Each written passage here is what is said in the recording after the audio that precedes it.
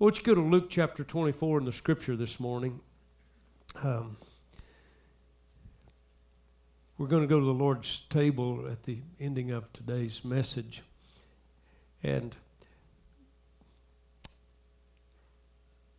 I heard a man say this, and it so marked me.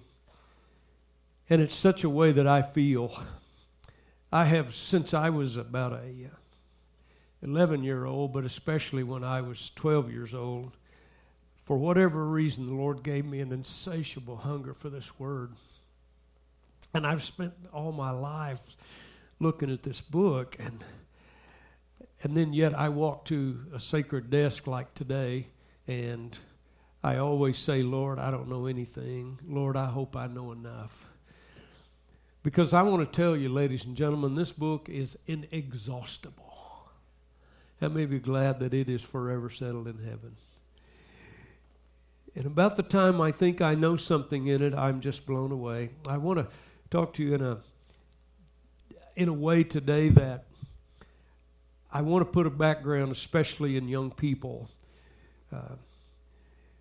You're going to need to know, if the Lord tarries and He doesn't come for the church, you're going to need to know why you believe what you believe. And you're going to have to stand for it because it's going to be tried and tested.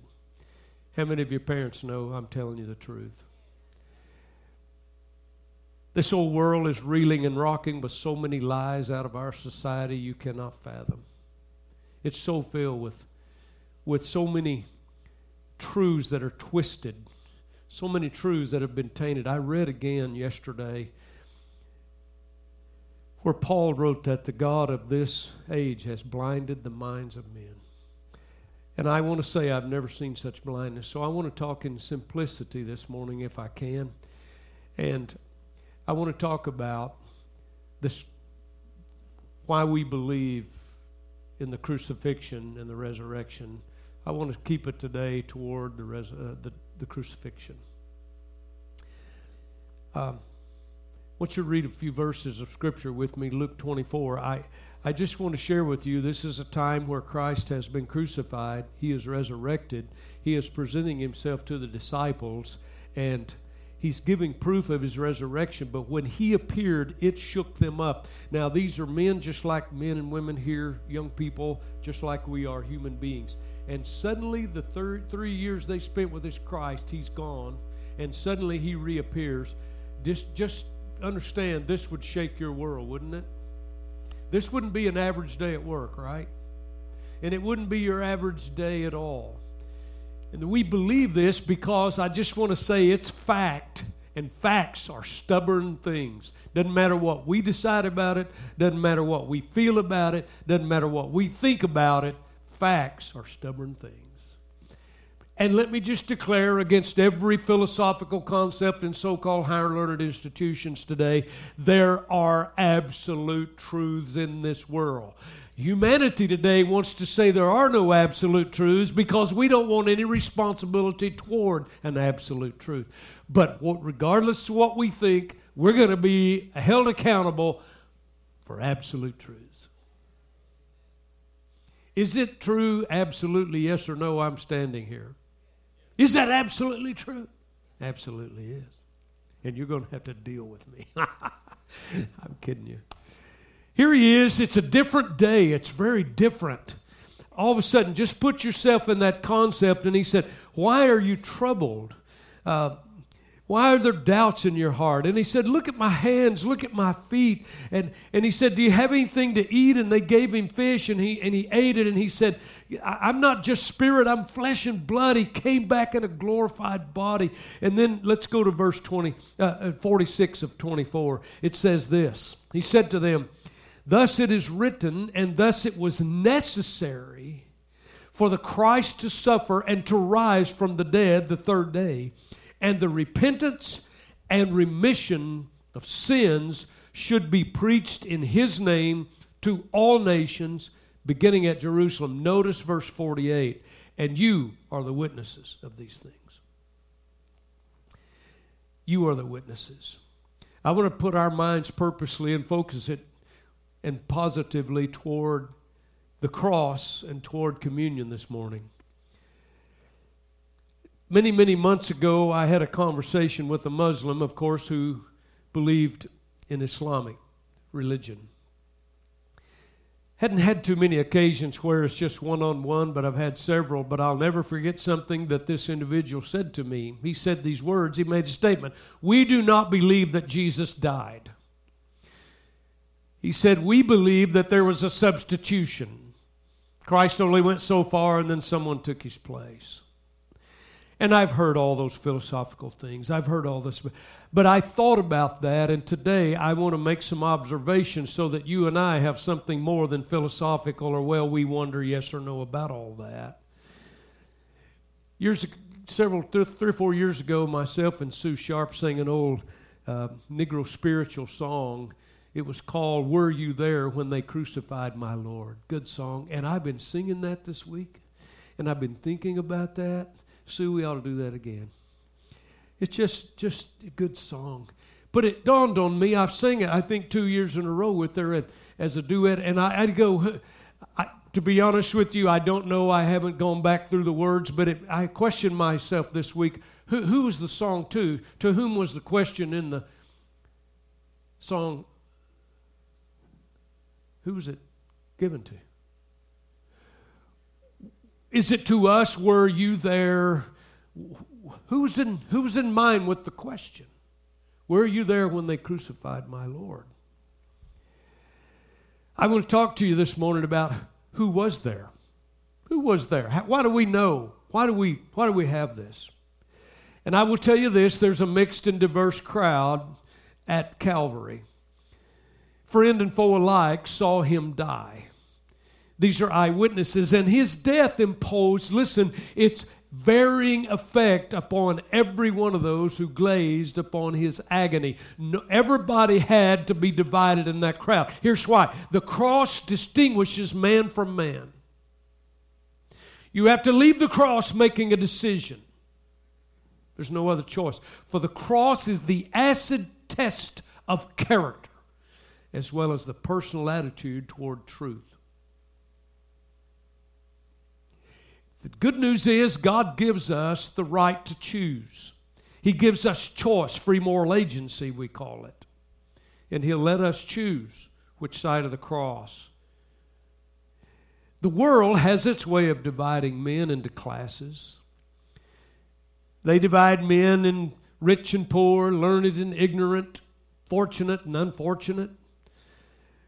But God separates men by His Son's cross.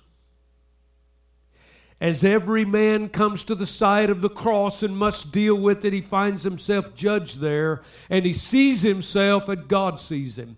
There is a decision required at Calvary, and there the whole human family is actually gathered on Golgotha's hill that day. Every race, every language, every creed. As we shall see, the cross reveals the best and the worst in human nature. So, who saw him die? Who was there? If you're on the Bible app, you'll be like John and Dave. When I sent it to them, they said, we better pack a lunch. We're going to be here 3 hours because I have 14 points. Thank you for not shouting at me. Who was there? Simon was there. Simon was there. The Cyrene.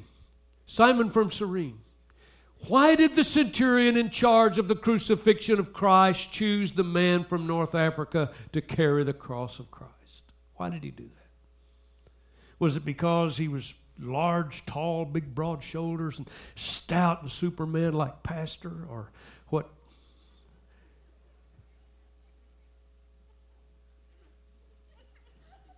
That really hurt. That really hurt deeply. Why did he choose him? We don't know. But for whatever reason, he was chosen. But here's what I want you to notice. His life was absolutely changed forever.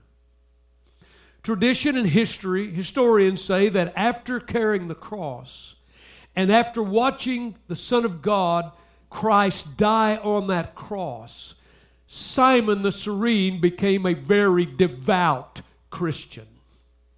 And when later on Mark writes his gospel, of all the four gospel writers, he wrote the gospel and he called Simon's two sons by name. Their name was Alexander and Rufus, and they were well known in the New Testament church.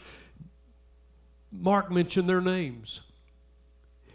It is told that after many, many years and until he died, and many, many times, Simon, this muscular man from Cyrene, North Africa, would stand with pride and with determination and recount his history of the Via Dolorosa. If you don't know what that is, that's the trail from when the Pilate's Hall all the way to Golgotha. It was a bloody trail. He would talk about how he carried Christ's cross down the Via Dolorosa and how we watched Jesus die on that cross. This man's life was changed forever. Simon was at the cross. He saw him die. There was a man by the name of Barabbas at the cross. He was there. He actually was the one appointed to die on that day as a criminal, convicted and condemned. It should have been Barabbas who died on that cross and pay the price on the middle cross that day. But listen to me. Weak Pilate surrendered Jesus. It's not a new thing where small men are in big places. We see it all the time in leadership, where little men have big positions, but eventually it crumbles, as it always will. Arrogance and weakness bends and bows. Ladies, if you have a strong-willed, godly husband that says, we're going to do the best we can here, you ought to thank God for him. Guys, that doesn't mean you're hard-headed and don't listen to anybody else. I know you want to shout both sides of it. Just stay quiet.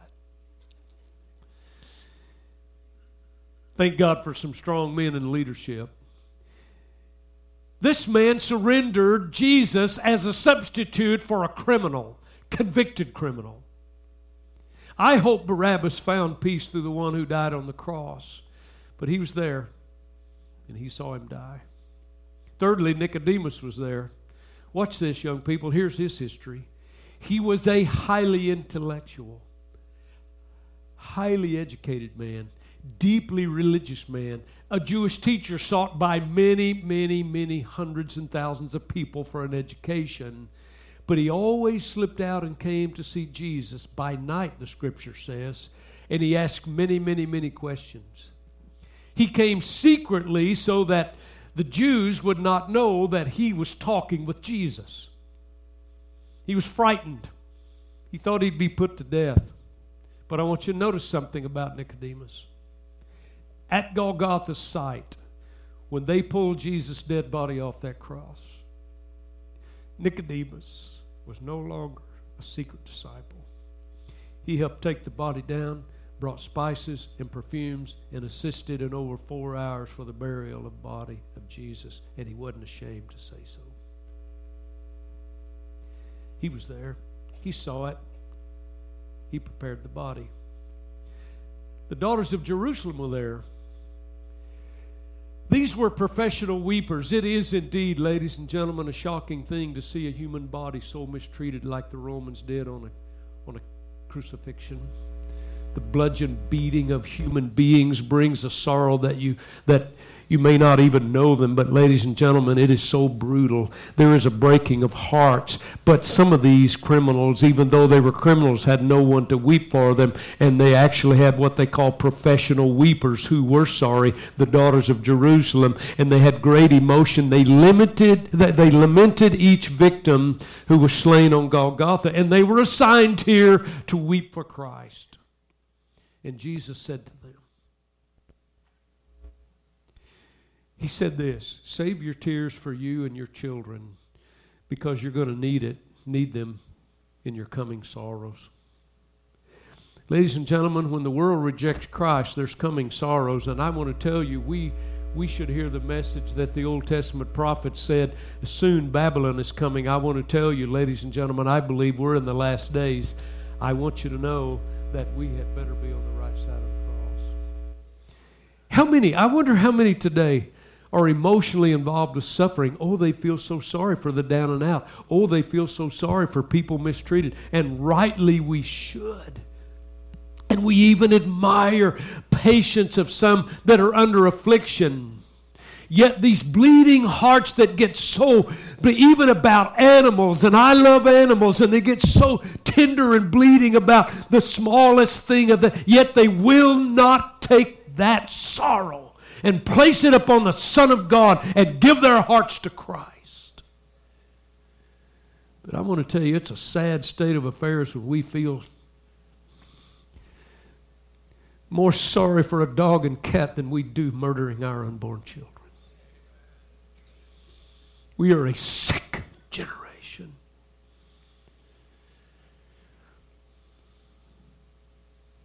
You know, they even now stoop to trying to get you to send money to save dogs and cats and play Amazing Grace and gospel songs. Don't think they're not trying to placate us. Well, aren't we just cheerful about it? The daughters of Jerusalem were there. They were employed. And Jesus spoke to them. There were three Marys there, the three Marys. Mary, the mother of Jesus, and his brothers and sisters. This was the first mortal human being to see the face of Jesus, his mom. And she now weeps standing at Calvary in agony of soul, for this is her son. This is the one that Gabriel announced. This is the one that she formed in her womb. And now she stands far below his bludgeon bleeding body, and she weeps as she tenderly hears Jesus, that dying son, commit her care to John, one of the disciples. Someone's asked, did she recognize her own son? The reason the question was asked some 700 years before Jesus was hanging on that cross, Isaiah saw him, and he prophesied and said we could not even tell that his body was of a human being. The Marys were there. The mother was there. The other Mary was there, the sister. The Lord's aunt watched her nephew die. There was the third Mary there. Her name was Mary Magdalene. Where else would she be but at Calvary to see him, the one to whom she owed her entire existence, and she owed so much of her life? After all, had Jesus not saved her from something worse than death when he cast out 7 demons out of her and restored her self-respect in her community? Mary Magdalene stood by the cross that the image of that marred face might be stamped upon her heart, because he had taken her from death to life.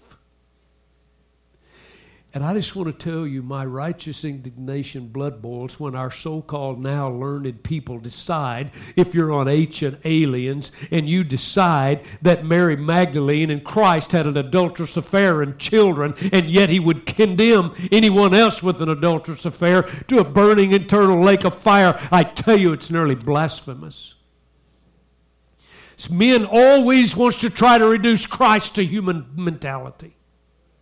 But this wasn't just a human being. He was God. Be careful what you believe in our human reasoning about the Savior. Let me tell you, the Scripture reported he was tempted in all manner, and yet he never one time ever sinned. Those Marys were there. The disciples were there. Here's Peter, and I identify with him. I hope you do too. I have all these good intentions, but I fail. Sometimes I run past my thinking.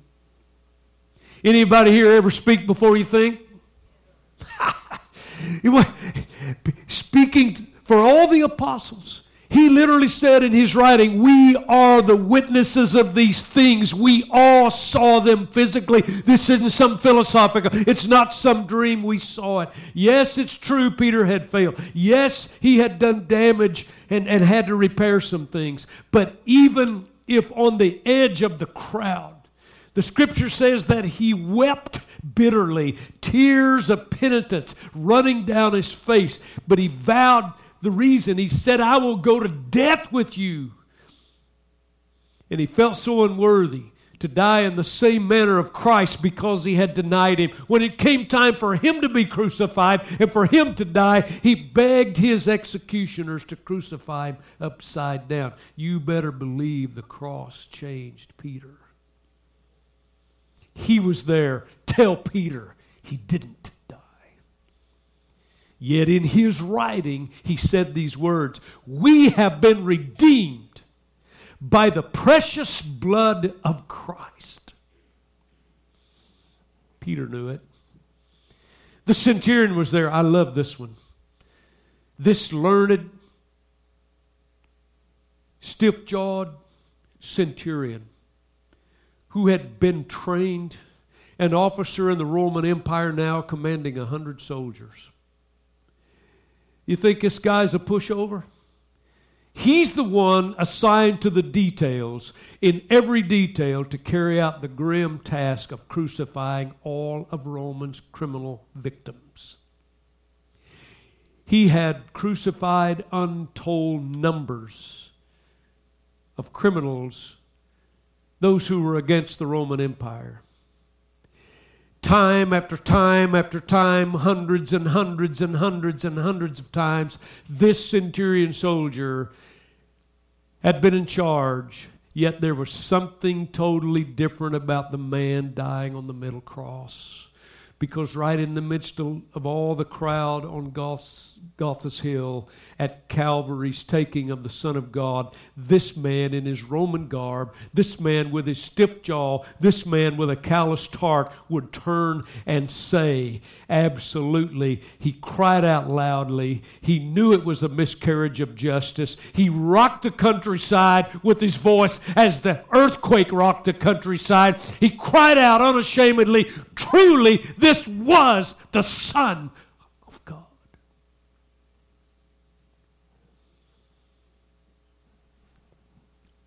I see that intensity on that hill. The soldiers, Roman soldiers were there. This rough, pagan, calloused soldiers, they were accustomed to driving nails through hands, driving steel through feet, piercing sides so that the blood and the water would be drained from every Roman criminal, and they had no sympathy for the anguish and the suffering that they executed. These men got to the point after so many years that they could kill without even turning an eye. You don't believe it? I will tell you it's true, because the Scripture says they sat down to watch Jesus die and then turned around while he was dying, gambling his clothes to see who would take it while he's dying on the ground, the clothes they had stripped him of. There's no conscience here. They were there. What a scene. What a scene that is. While the highest love was on the cross praying, at its foot, the deepest hatred was indifferent. The soldiers were there. They saw it. They knew it. There were also 2 thieves there. All 3 of these men on the cross are dying. Yet there's a major difference. The 2 thieves were dying for their own crimes. But Jesus was dying for the crimes of others. And I want you to notice something. The last kind word that Jesus spoke was to a thief.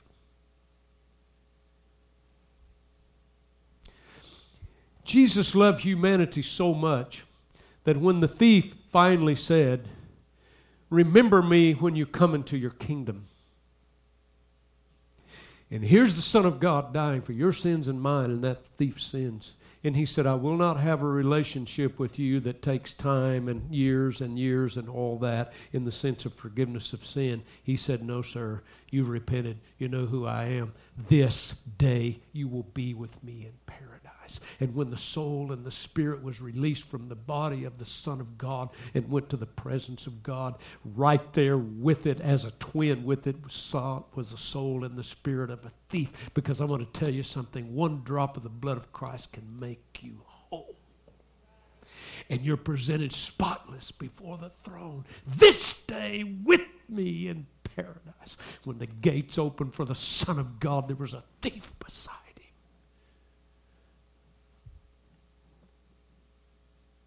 They were there. That thief was there. Ladies and gentlemen, the cross divides. One thief went to paradise. The other thief went to perdition. Someone said these words. I'm going to quote them. I want you to hear them. Quote, "One was saved that none might despair, but one was lost so that none might not presume."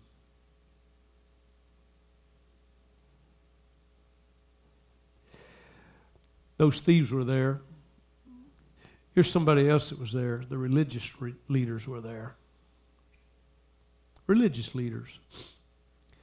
The priests, the Pharisees, the scribes, the elders, all these who had all the pretty coverings outside. Jesus said, "You are whited sepulchres. You look and you play the part and you talk it and all that, but inside you are vile."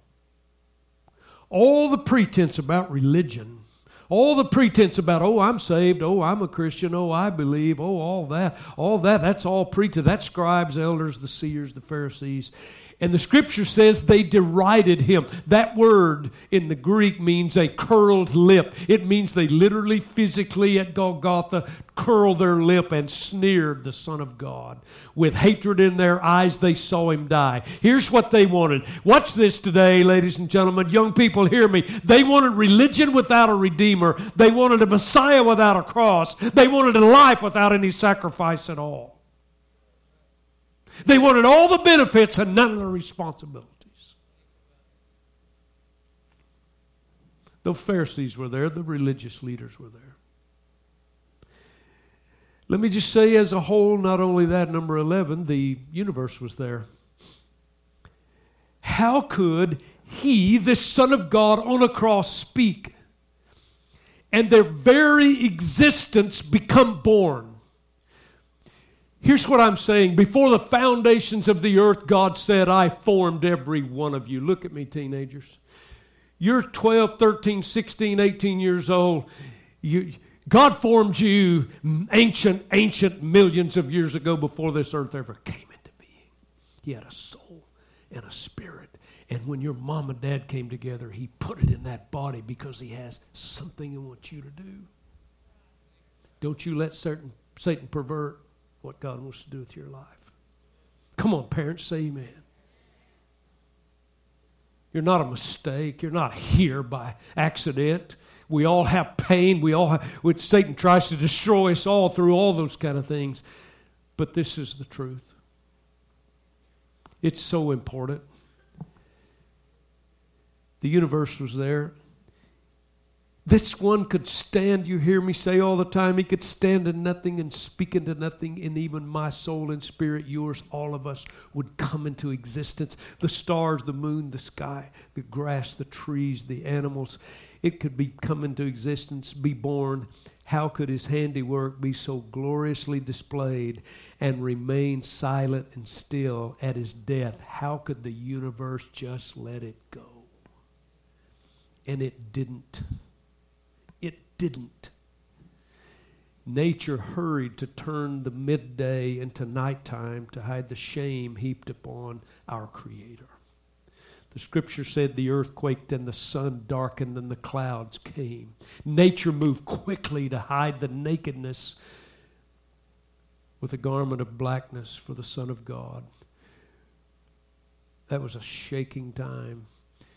Thunder rolled and it made noise, and everybody on that hill was filled with fear, and it was God saying, "This is only happening because I'm purchasing your eternity." Nature moved, but listen, something else moved. What about over in the temple? What about instead of just on Calvary's Hill, what about over in the temple in that veil? What about that veil? History says it's some 18 inches thick, made of leather. Not even teams of horses and mules could tear it apart. And yet when this son died, God took his finger from heaven, and the scripture says that it was torn from the top to the bottom, which means men did not tear it. God tore it. And what he was saying was this: you're in your sin, and heretofore you've had to come with brute beasts and their blood and Jewish show for 4,000 years soaked up in here representing my lamb. But this is him, and I divide this now, and you don't have to go through a priest. You don't have to sacrifice a lamb. You come straight to me, and you and I will deal with your eternity.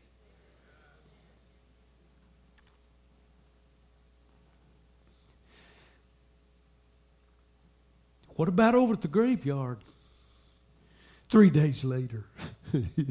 What about over there? Nature could not keep silent nor still when they crucified the Lord and when the resurrection power hit planet Earth. It had to respond. And I'm going to just put parenthetically in here, what about all the angels, all those at the Golgotha and all those at Jerusalem, all across that area? What about the 10,000s of 10,000 of 10,000 angels sitting out there? And what about Gabriel? What about Michael the archangel? Don't you know he's standing watching? And don't you know, can't you just hear him, as one guy writing a novel here years ago pictured it so well? He's saying to the Father, Father, this is your son. This is our master. Please command me to destroy this planet and set him off of that cross. Just give me an order, I'll tear this place apart. 10,000 angels could destroy all creation. Super angelic beings. Can't you hear the cry in an angel saying, just give me a command? But that brings me to this point, number 12? God was there. God was there. While the fourth cry, there were 7 statements from Christ on the cross. I hope you know that. The 7 sayings of Christ on the cross. The fourth one, everybody thinks that God wasn't there because of the fourth cry. They say God was not there to see his son die. Actually, if you read it, you'll see that God actually was there and he turned his back, and that's why it became black. Part of the nature that I just described. But they take that from this when Jesus looked up and said, my God, why have you forsaken me? But let me just say this, God was there. He is yet not only omnipotent, all-powerful. He is not only the omniscient one who knows it all, he is also the omnipresent one. God witnessed Calvary. He was there. But while God, as God, could not look upon the sin of the world, his son was bearing yours and mine. Yet in that darkness, God was near. I want to tell you, the God that didn't forsake his son won't forsake you either. There may be some pain in the cross. There may be some tough chapters to go through, but God will never forsake you. Jesus knew the Father was there. He knew he hadn't left him alone. This is what I'm going to tell you now is my concept. It is my opinion. It is where I think. You can read this. You study it yourself. Get into the language. Do what you want. But here, this is me. I want you to know this is my thought. This isn't. You can take it as doctrine, but do it on your own. This is what I believe. I believe Jesus was both human and God in the same package.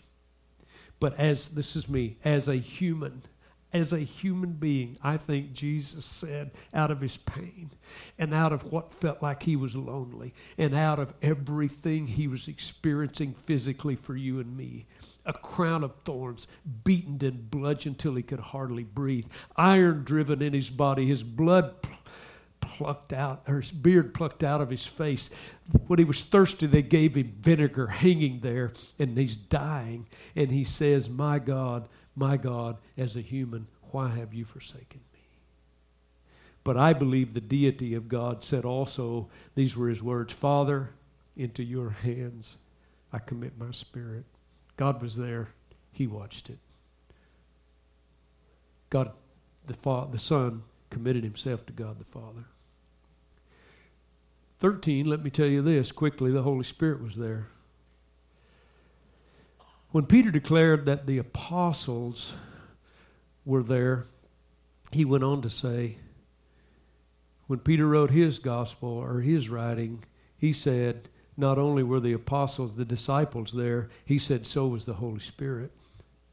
And watch this. I want you to note this. Don't forget this, because we use this word a lot, but it was not some apostle. It wasn't a disciple. It wasn't pastor. It wasn't anybody else. Jesus, before he died, named the Holy Spirit the Comforter. He said, I'm going to go away, but I'm going to send the Comforter. The Holy Spirit was there. He witnesses it. There cannot be untruth in the Spirit of our God. Lastly, you were there. We were there. We were there. Were you there when they crucified our Lord? Yes, we were. In a representative sense, we were there. For he was dying for your sins and my sins, the sins of all the ages. Young people, mom and dad, Jesus Christ had us in mind when he climbed those bloody washed slopes of Golgotha. Yes, I wish I had time to tell you so much about it, but when he went to his favorite home of fellowship in Bethany, and Mary and Martha, one was cooking, the other, she took that anointing oil and put it on him, poured it on his feet and dried his feet with her hair. All the way from that house in Bethany, all the way to Pilate's Hall, and from Pilate's Hall all the way up to Golgotha's Hill, the aroma of that anointing that Mary had put on his feet was noticed by everyone. I want to tell you something. In the worst of circumstances, there's always an anointing of the Father that if you will look for it, let me tell you, you can always find the presence of God, and he will come as a sweet-smelling savor to your spirit. Anybody here ever had that happen? I have. He had us in mind. Watch this. In his nailed hands, in his pierced feet, in his thorned brow, in his beaten back, in his pierced side, we can read the guarantee of eternal salvation. There is none, no temptation. There is no sacrifice but what he has not made. It was all for you and all for me. Ladies and gentlemen, we were there at Calvary also. How many of you are glad that he included not only those present that day and those previous to that day, but all of us who would be future? How many of you are glad? That's the only way we have forgiveness. So I want to say this and I'll be through. John Masefield wrote an essay depicting these events, wrote an essay of it. And he pictured a conversation in his essay between Pilate's wife and the centurion who took care of the details of the crucifixion of Christ.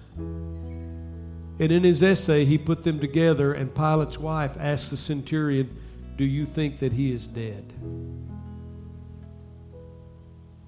And the centurion said, "No, lady, I don't." And she said, "Then where is he? Where is he?" And the centurion said this, "Where is he? He is let loose in the world where neither Roman nor Jew can stop his truth."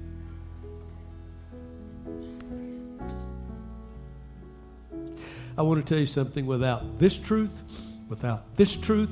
this world has no standing at all. It is all going to be destroyed because of evil. The wicked Hollywood crowd today, and the wicked politicians today, everybody that stands themselves up against it as despots and dictators. Men think they're powerful. The very beat of every one of them's heart is because God allows their heart to beat. And I said this week, I was in counseling, and how many of you know there is such thing as a righteous anger? I am angry at what Satan's doing to this world and to the lives of people. And I made the statement again to an individual. I said to them, you better be glad that I'm not God, because I wouldn't handle it nearly as well.